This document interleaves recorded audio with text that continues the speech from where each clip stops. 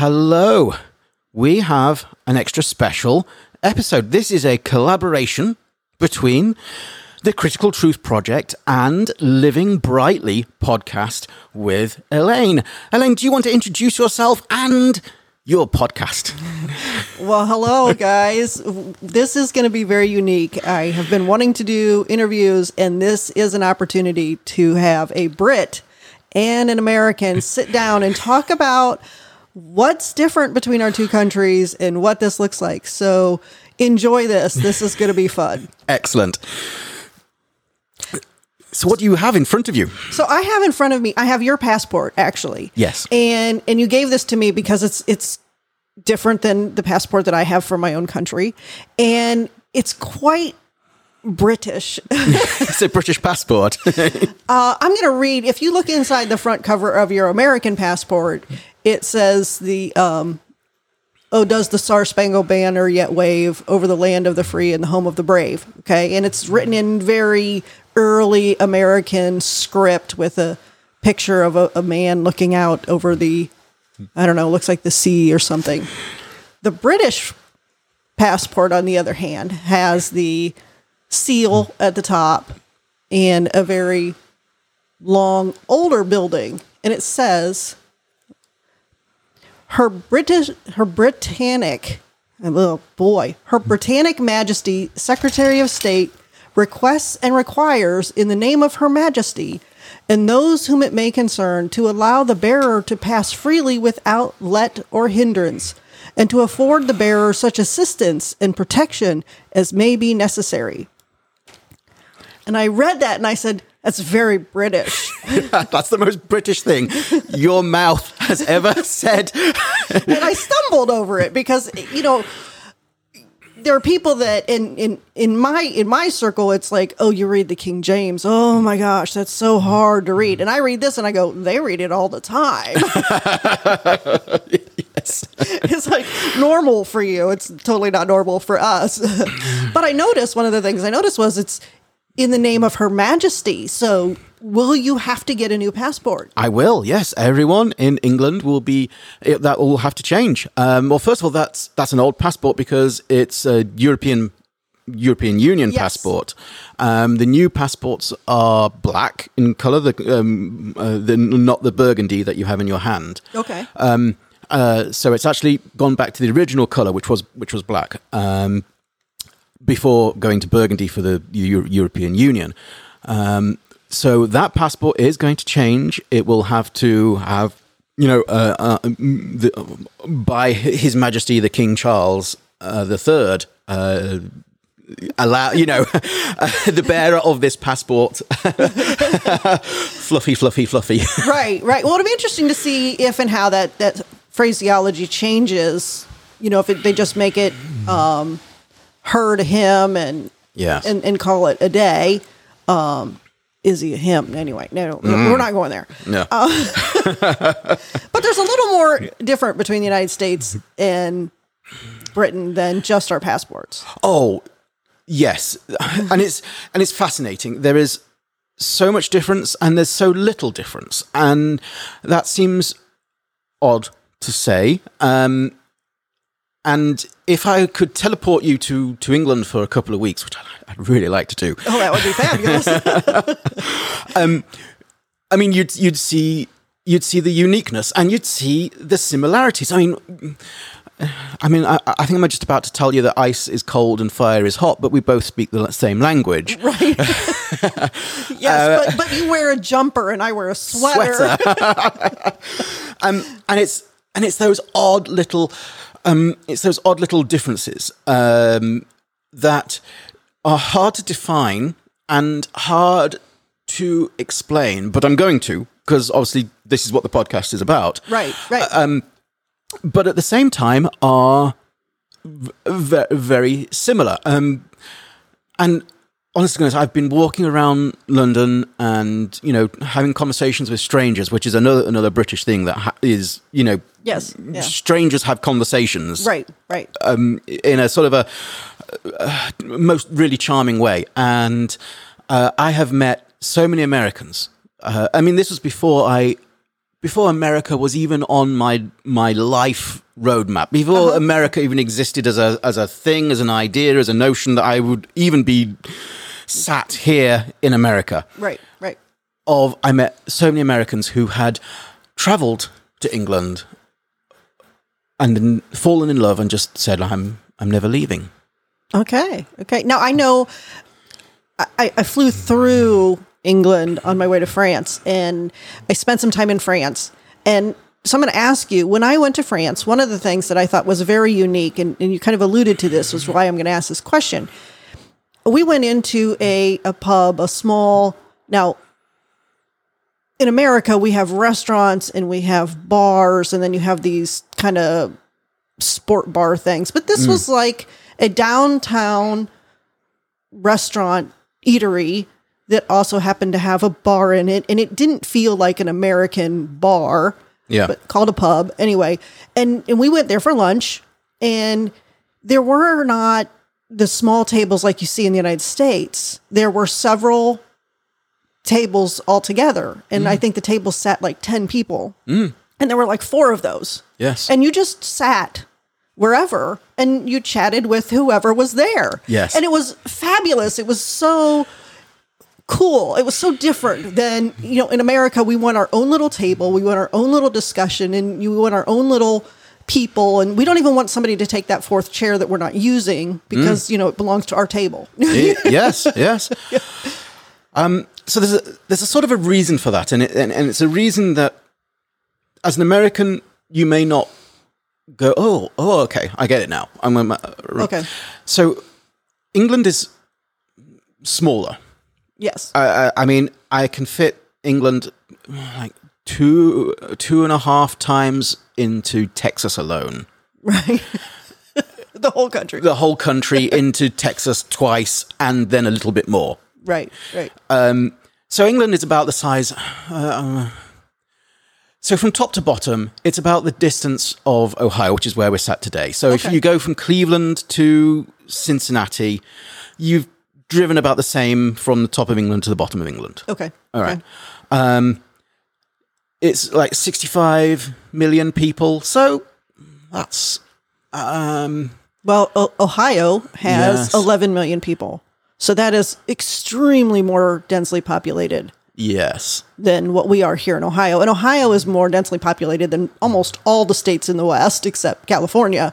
Okay. So that population density, it would be very different for us. But I know they have very large cities, but they still have like the farmland. It's almost like what we think of when we watch an older movie where you've got this city where there's all this activity and all this hustle bustle, and then there's farmland between here and the next city. Absolutely. So you said 11 million in Ohio? Yes. All right. So we've got 65 million. So it's 5 times, 6 times the population of Ohio into about the same space as Ohio. Right. So I'm getting to my point. I promise I'm getting to my point. Okay. I'm waiting. So England houses are smaller. Okay. Right. So their living rooms, the rooms that you have your kitchen, which is obviously smaller, but the room that you socialize in with your family and your pets and your children is just not as large as my house here in America. And I've been to your house. I've seen your house. It's not as large as your house, right? Here in America, in Ohio. And I've been to other people's houses in America. Admittedly, I've never been to a house in Los Angeles. I've never been to a house in New York yet. Manhattan, New York City. Right. But houses in America are large, so therefore the living room, the space where you relax, you unwind, is just physically larger. Right. In America. Right. And by difference, it's smaller in England.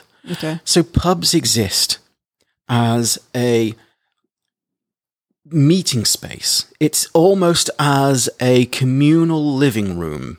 Oh, okay. That's a good way to look at it. Yeah, and that is so different to how we do things here. Yes. You know, we would prefer, and you know, you have homes that are close to 3,000 square feet in the United States of America, and you might have 3 people living in it. That's, you know, 1,000 square foot per person. And that doesn't count the basement or the garage or any of those other areas, because that's living space, 3,000 square feet. Yes. And we're guilty of it. My house, we have 3 people. We have 4 televisions.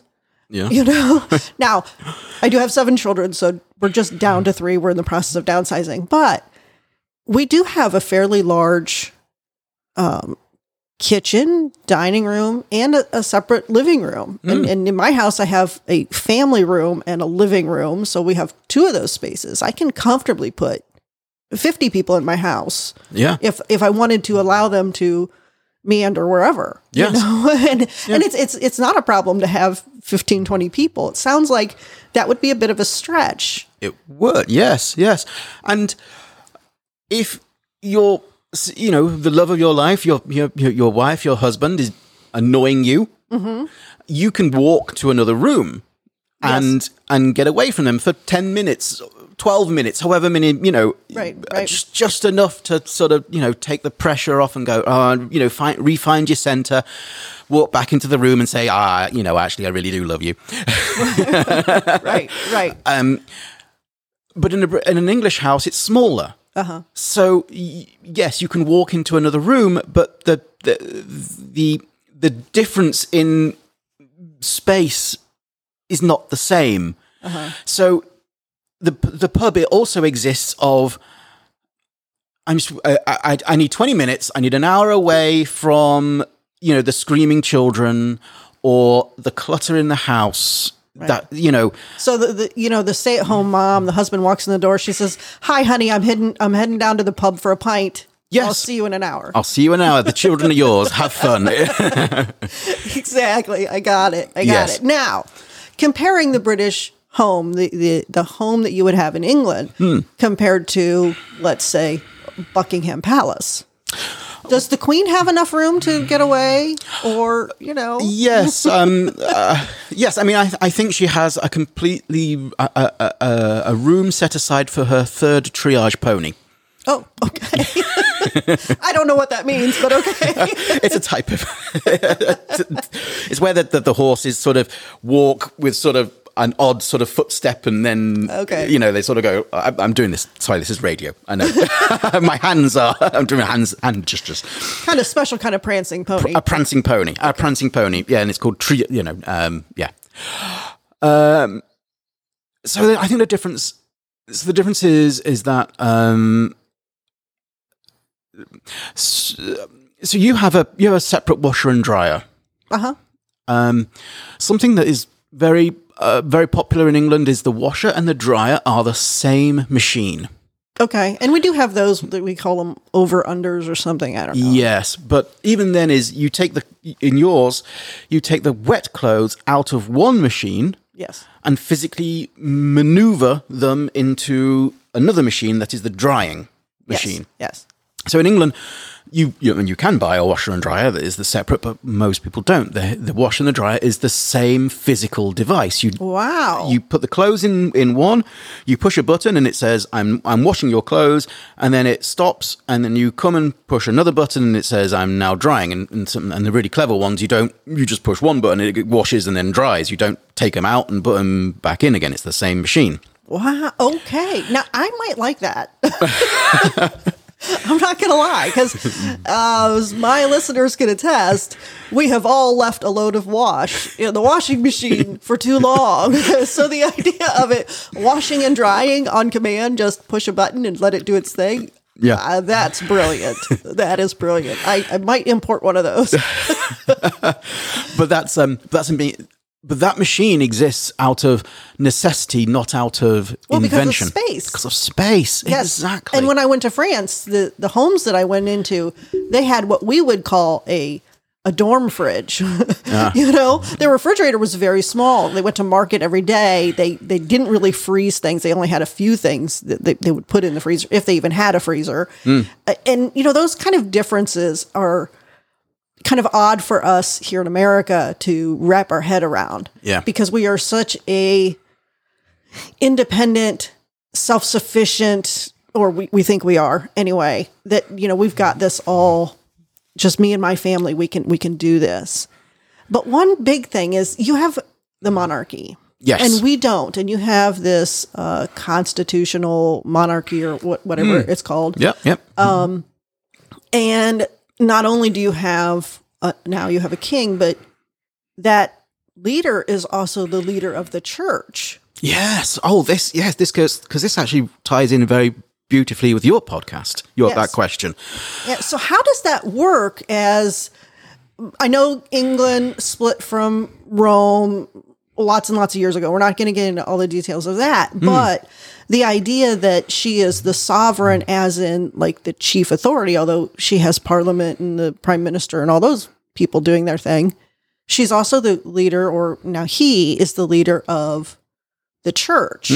So how does that play out in your life, in your upbringing as being a Brit, being in England under that? Excellent question. So in my life, the church and religion has never really played a huge amount. I think I'm admitting to something that is not congruent with necessarily your podcast or your. Well, no, that's okay. That's okay, because I want to know. Because the church, from what I understand, the numbers I've looked at, the church involvement among the general population in England is less than what it is here. So that wouldn't surprise me or my listeners to hear that. And that's okay. But I have no construct for that framework that you have with the queen actually being, or the king actually being, the head of the church. Right. Yes. Because in America, I don't really know the American systems, and that's okay, very well. So I do have ignorance in comparison. So I can talk for England, but I can't talk for comparisons. That's fine. That's fine. So yes. So the king. So obviously you alluded that the Roman Catholic religion, which obviously its head of state is the Pope. Yes. So we have the Church of England, which you'll hear people see C of E. That you'll no one really sort of says Church of England. You also it'll be the C of E. Right. Well, and there's an Anglican church, which is very similar to the Church of England. I don't know if those are the same, or if the Anglicans are because they're not in England proper. Yes. They're kind of over here in America or Australia or whatever. It's still the Church of England, but it's like this denomination thereof or whatever. Exactly. So yes, he controls the up, down, the left, right, and the direction of the church, or she, and so you have the Archbishop, which is usually a gentleman with very bad teeth and wears a little, funny pointy hat. Okay. Okay. And the archbishops that I've met, as I've actually been, I've sort of met two of them actually. Oh wow! Yes. Good for you. Through my work in healthcare. And they've been a little bit odd. And then obviously that's a personal. Sure. Yeah, that's a judgment call and not necessarily fair. Because they've devoted their whole life to the Queen and have been promoted from you call them pastors here in America. Priests. Thank you. Yeah. So they've been a priest. They've probably been a priest at a sort of a local church, right? And then worked their way up. Yes. Not uncommon for the Pope. Most popes started as a local priest somewhere, and then they got promoted in through the levels of of all that. Yes. So you're meeting with archbishops concerning healthcare, and that's another kind of inflection point between the United States and England, in that you have socialized medicine, and you have since World War II, maybe World War I, and we don't. Yeah. And there's some of us who are very frustrated with the direction that the healthcare has gone in the United States, and there's a lot of that's a hot issue here, but it's very different in England. So, as a high leader of the church, he's also dealing with you about healthcare, which we look at as really primarily it's a private issue, and because of the unions and different things, it has there's middlemen that have, in insurance companies and things like that here in the United States. But ultimately, most Americans would say my health care is between me and my doctor. Yes. I mean, I have to deal with the insurance companies and whatever, but my health care is between me and my doctor. What is the Archbishop doing? So the Archbishop is, so there's a little bit of PR, as in, he's sort of opening hospitals, closing hospitals. Okay. And that's how I met him. Okay. Opening and closing a couple of hospitals, and it was a sort of a grip and grin situation. Okay. That I met him in, shaking hands and smiling. Right. I did figure that out. Yes. But the Queen and the King, they frequently have conversations about the direction and the governance of England. Okay. Because England has, governance of England is provided by the Queen. Okay. You have politics. You have politicians that they truly, they really hold the strings of power. Right. But the Queen can say no, can say to a politician, no, that you belong to me. As a politician, you ultimately belong to me. And therefore, your governance ultimately belongs to me. So she ultimately, or he now, ultimately has this veto power, because from how I understand it, and correct me if I'm wrong, but how I understand it is when a prime minister is elected, and I'm not sure how that happens. I don't know if it's on a regular schedule or if it's just when they decide. 4 years. Okay. Yeah. And then you have a very truncated election process, which I love. I wish we had 6 weeks of elections in the United States. We have like 6 years. We're hearing about the presidential from the moment they are inaugurated. Anyway, when a prime minister is elected, which just recently happened, the prime minister goes to the Queen and asks, can I do my job? And she says, yes, make me a government. Or You've got it. And so if she says yes, she can also say no. Oh, good point. It's one of those things where you think about, it's kind of, a process that's going to happen. And we're just going to, like you said, a grip and grin or whatever, we're just going to do this to check the box, to cross the T, dot the I. You have to come ask. We always say yes, and you just go do your thing. So now that the Queen, may she rest in peace, has passed, and we have a king, or you have a king, and the new prime minister has already gone through this with the Queen. Is she required to now come to the king again? Or is it just, she's in, so she's got 4 years and she's set? Yes. Okay. Actually, she doesn't have 4 years. She has 2 years, because there's an election every 4 years. They can request. They tried to get rid of. They got rid of your guy. Yes. Okay. So she has the remaining term of the 4 years. Okay. They can request a 2-year extension. It has to go to vote. In Parliament. And then the king would have to sign off. Sign off on it. So in exceptional circumstances, it can be 6 years. Okay. So nuclear war. might. yes. Anyway, politics beyond the scope of today. Anyway, exactly. So she doesn't have 4 years. She only has the remaining term of the 4 years, and obviously, because she's our prime minister not by popular vote, not by the vote of the people, but by the vote of Parliament. Okay, so that's very representative.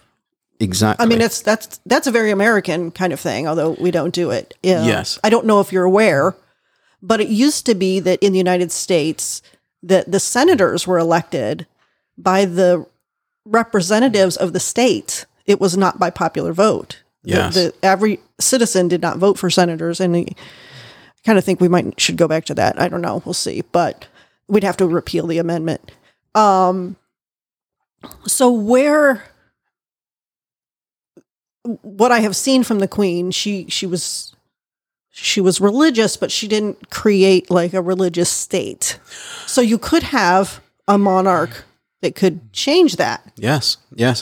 And the Queen, although she was in charge of the governance, she deliberately kept herself apolitical, the opposite of political. Right. And in many ways, this is what people respected of her. Mm-hmm. It was, well, you're a politician, and if you want to mess it up, then Vox Populi, Vox Dei, the voice of the people is the word of God. Oh, okay. And that is, I'm here as a last resort if things start going towards fascism, or if things start going towards totalitarianism, or if Vox Populi, Vox Dei is being ignored, then I will step in. I am here to protect you, the people, my subjects, my British subjects, against evil politicians. Okay. Well, that's very, in the United States, we rejected the monarchy a long time ago. And although there was, chatter with George Washington, he was like, no, we didn't go to war for that. Yeah. And that's so different for us. And yet there are times when we think, oh, it would be kind of nice if we had somebody to kind of just, kind of call you into the principal's office, if you will, and say, what are you doing? What are you doing? Are you sure you want to do this? Yes. Yeah. Now, by Vox Dei, you mean voting. Yes. Okay. Yes. I mean, yes, Vox Dei, the voice. Vox Populi, the voice of the people. Okay. Vox Dei is the voice of God. It's a Latin saying, don't ignore the people, because the people's voice is the voice that you should be listening to. Okay. Right. Essentially. Yes. Yes. I mean, there's a lot of standing for that, because, and I'm going to appeal to my listeners in a moment here, is that in Samuel's time, that the people wanted a king. Mm. The people of Israel wanted a king. You've got the 12 tribes of Israel. They are being ruled at this point by judges and prophets. And then there were priests that did the priestly duties in the church. And they were surrounded by other countries that all had monarchies. They all had kings. And they're like, well, we want to be like them. Mm. And so the prophet is like, I don't think so. God is your king. God speaks through me. He speaks, through the judges. He helps run this country, keep things in order. And he's established this structure, this leadership structure for the nation of Israel. And they're like, oh, we don't care. We want a king. And he was really mad. And so he went to God, and he's praying to God, and God's like, give him a king. And he's like, I don't want to give him a king. I don't want to give them a king. The king is going to do all these horrific things. Mm. And God said, but give them a king. Mm. So the prophet then went to the nation of Israel, and he's like, you want a king. The king's going to take your daughters. The king's going to take your sons and make them soldiers. He's going to take 1/10 of your grain. He's going to take your land. He's going to take, and those are things that kings do, right? Because, I mean, although Israel had an army, this was now going to be the king's army. Oh, right. The king is now going to take the charge of defending the country and protecting the country. And of course, he's going to need a palace, and he's going to need food, and he's going to need, and he's just picking somebody from the lot. Yes. Of who's here. So he told them that, they're going to make slaves of some of you, and they're going to take some of your land. They're going to, do these things. And they're like, give us a king. So he did, and so, it's kind of interesting to see that the king in England is still saying, this is what the people want, or at least the queen did. Listen to what the people want. Yes. Which I think is, from an American perspective, the rise of socialism in England and the power of the socialistic state is so bizarre to us. Yes, it is. And I find socialism absolutely abhorrent. But there's a type of socialism in England that is not the socialism of Pol Pot or Che Guevara or Cuba. Yeah, because when I'm growing up and we're learning about the evils of the world, and we learn about Nazi Germany, and we learn about Stalin, and we learn about Lenin, and we learn about Mao, we hear these things in connection with both socialism and communism. Yes. You have these horrific totalitarian dictators that starve people, that murder people, that come up with these grandiose ideas, and their power absolutely pollutes their brain, and everyone suffers as a whole because you either conform or die kind of thing. Yeah. And yet in England, and I think maybe that's because of the monarchy, because you talked about, you've had several openly socialist prime ministers, and yet you want to fight against the fascism or the full communism, the full totalitarian state. Yes. So do you think there's a mechanism in the United States that would prevent that because we don't have a monarchy? I think... I'm not sure how to answer your question, and I'm going to answer my own question instead. Okay, you do that. So as I give this answer, maybe you can sort of pull out of it answers to your question. It's a weird way of answering you. It's fine. I think that before you get socialism, you have a social fabric, like a social glue, like a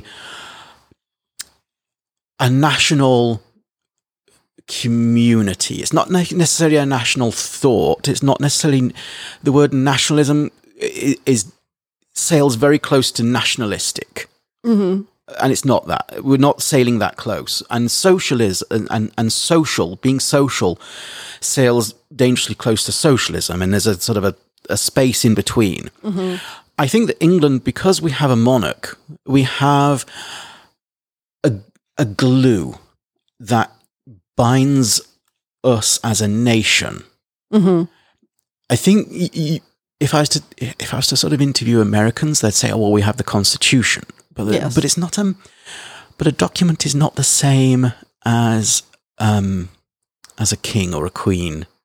Yes, because at this point we have leaders and politicians who flagrantly, don't follow the Constitution, and it's that check and balance. I think that we're looking for as Americans, because we had that continuity as a country. We were the melting pot, or more better defined, the stew. Bring what's uniquely you here, and we'll take it and we'll add it to what we have, and you'll get a little bit of our flavors, and we'll get a little bit of your flavors, and we'll come together, and we'll continue to grow and be great. And provide something that's not available anywhere. Which is the the equal opportunity. Yes. I can phrase that better, but maybe you can put that into better words. But it's the beauty of America, and this is what makes America so attractive is that you have equal opportunity, that you can come from the back end of nowhere. Yes. And if you work hard, you don't even have to work. Yes, you have to work hard, but you can come from the back end of nowhere and have a good idea and arrive here and see the opportunities that you have in front of you and have an idea. And I think I have a question. It's a rhetorical question because I'm going to even give you the answer. Okay. What is the most addictive and what's the most addictive thing in the world? What is the most is it what's the most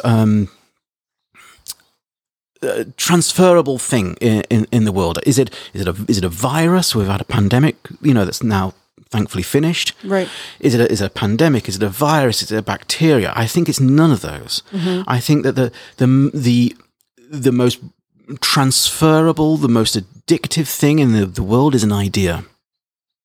Yeah, I would agree. Because once an idea exists in your head, it latches. It doesn't let go. It sort of attaches to your brain and it attaches to your thoughts and it consumes you in a way that a virus would only dream of wanting to be able to do. Right. And I would say that it attaches to your soul, and it's the expression of the touch of God in you. And I know this is outside of your purview, but it's the fact that God created us to create. Yes. Which is why we have so many different things. I mean, just everything that you touch, the headphones on our head, the microphone in front of us, we can get on Amazon today and buy 500 different ones. Yes. And each one has people who have them that have given them 5 stars saying, these are the best headphones I've ever had. This is the best microphone I've ever had. How many types of cars do we have? Yes. And you look at communism, and there was this funny commercial 100 years ago. I'm not quite that old, but and it was a Wendy's commercial. And again, how many fast food joints do you need that sell hamburgers? Just go to America. We've got all kinds, and they're new ones every day. Yeah. And in this old lady all in gray and drab, and it kind of epitomized this, communist socialist to us idea that you only need so many, so we don't need any more innovation. We don't, you've got 4 different types of cereal. Isn't that enough? You've got your oatmeal, you got your cream of wheat, you got your oatmeal flakes, and you've got your wheat biscuits. That's enough. Yes. That's your cereal. No, there are aisles, multiple of types of cereal in the store, right? Yes. I mean, the different types of cornflakes, let alone, Frosties or, right. but right. Your basic cornflakes. And if you can birth that idea into something new, and America is where that can happen. The United States is where you can take that idea, no matter how weird somebody might think it is or how grandiose it might seem, because it just, you're never going to be able to do that. Right. And yet it happens every day here. Yes. People come from also everywhere across the globe, and they come because they either come because they have an idea and they realize that where they exist, their idea will only exist as an idea, and right. and that just eats them from the inside out. Yes.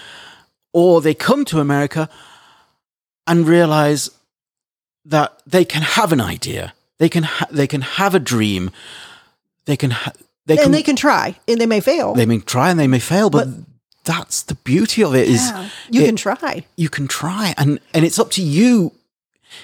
It's a conversation between you and your motivation of how much you want it to succeed. Right. It really is not socialistic in that we're all going to do these things together. It's, I'm going to do my thing. Yes. In socialized medicine versus when Trump passed right to try. Yes. Well, okay, it hasn't been tested. It hasn't been fully approved. It hasn't been whatever. But I'm dying. Can I try it? Sure, go try it. Yes. Right? So we're running almost out of time here. And the king, Yes. excited, still kind of waiting to see what's going to happen. Because from American perspective, we have had this idea running around that he would never be king because of his divorce and his marriage and the way he treated Diana. And yet, you know, you really have the Church of England because of the idea of divorce. And, you know, we all know the history there. So he's king. Mm-hmm. He didn't abdicate immediately. Thoughts, ideas? Do you think he's going to abdicate? You think he's going to just go for a couple years? You think is Camilla going to be? Well, you've chained a lot of questions. And we only have a minute. We only have a minute. So I'll go through them. I'll go through them very quickly. The British public will never warm to Camilla. Yes. We'll start seeing PR. We'll start seeing, you know, this is your queen, you know, adore her, and we'll start seeing, you know, the pushback. But the British public will never. Okay. And I think that's common here. Although there's a little more tolerance here because we're like, well, you know, she's not the only mistress who got to be the whatever. Anyway, go on. Next. Well, America, you've sort of taken getting divorced into an Olympic sport. So, unfortunately, yes. Yeah. I think the British public are not going to be fans of the king, but they will accept him. Okay. There's a sort of that sounds like I'm sort of saying two different things at the same time. I think they'll all right. He's our king. Right. All right. Better or for worse, he's our king. How long do you think he's going to stay? That was in your chain of questions. Yes. I would like him. I'd like him to stay for 3 years. I'd like him 3 years, 5 years, and then abdicate. Okay, and I think that's good. That's a good transition time to grieve this beloved monarch who was in charge for most of all of your lives, certainly your whole life. Yeah, and you need time to process that, and I think that would set up his son to do the best possible because he's young and he's innovative and he's going to have ideas and he's going to have thoughts that are not what his grandmothers were and certainly not even what his father is. And it'll give the country time to... Yes. And the British public actually really quite like Kate. Okay. They see a queen in her. They Beautiful. See a woman who understands her place. Mm-hmm. And not in a bad way, in a royal way. In a royal way, who understands that what her role is. Obviously, it'll be King William, right? Right. But in like a marriage needs a I know we're running out of time. So I know. I know there's no queen consort. We can't have, there's no, she can't be Camilla, can't be. Yeah. But a husband and wife. Yes, together. Together. You work together. And the British public see William and Kate working together correctly. Yes, yes. And I've heard some things about American first ladies where people are like, you don't have a queen, you don't have, but the first lady kind of acts like that role in the United States when it's a great team. When you have a president and his wife that are a great team, it can be a beautiful thing. So I can see where having that, because she's not a threat to him in his leadership, where Prince Philip was, where he could only fill so much of a role because otherwise he would outrank her and then she would be nothing. And that couldn't happen. We couldn't do that. Where this could be a true partnership that England hasn't had for a very long time. Exactly. And I think that England is always going to look at Charles and sort of looking beyond him. Yes, I see that. And going, when are you moving out of the way? Yes. And I agree. And I think this is even a good place for us to wrap up in that we are very different countries, although the United States was founded from fighting your monarch. We do appreciate the strength and the structure of the British leadership in the government there. And for most of us, we applaud the split from the EU in the desire to be a sovereign state in and of itself. And I think that's a huge step forward. And I think that's hopeful for the whole world in a lot of ways, because I think there are bigger issues when we have these big conglomerates like the UN. And again, we're not going to get into that, but this is the dawning of a new age. It is. It really is. And, we're going to keep talking about it. And you're going to talk about it on Critical Truth. I'm going to talk about it on Living Brightly. I'm going to bring the religious part. You're going to bring the deep dive political part. And we'll do this again. We will. We'll do this again. So thanks for joining us. Thank you. Excellent. Where can people, for the benefit of the audience who are listening to this on the Critical Truth Project, where can they find you? Well, I am on the Living Brightly Project with Elaine Cross, the Living Brightly Podcast, and your Critical Truth Podcast. You can find us both on all of your podcast apps. Wherever you find podcasts, either look for Critical Truth Podcast, and it's a red, white, and blue CTP. Yes. And Living Brightly with Elaine Cross is purple with a light bulb with a cross in it. Oh, excellent. Thank you. Thank you.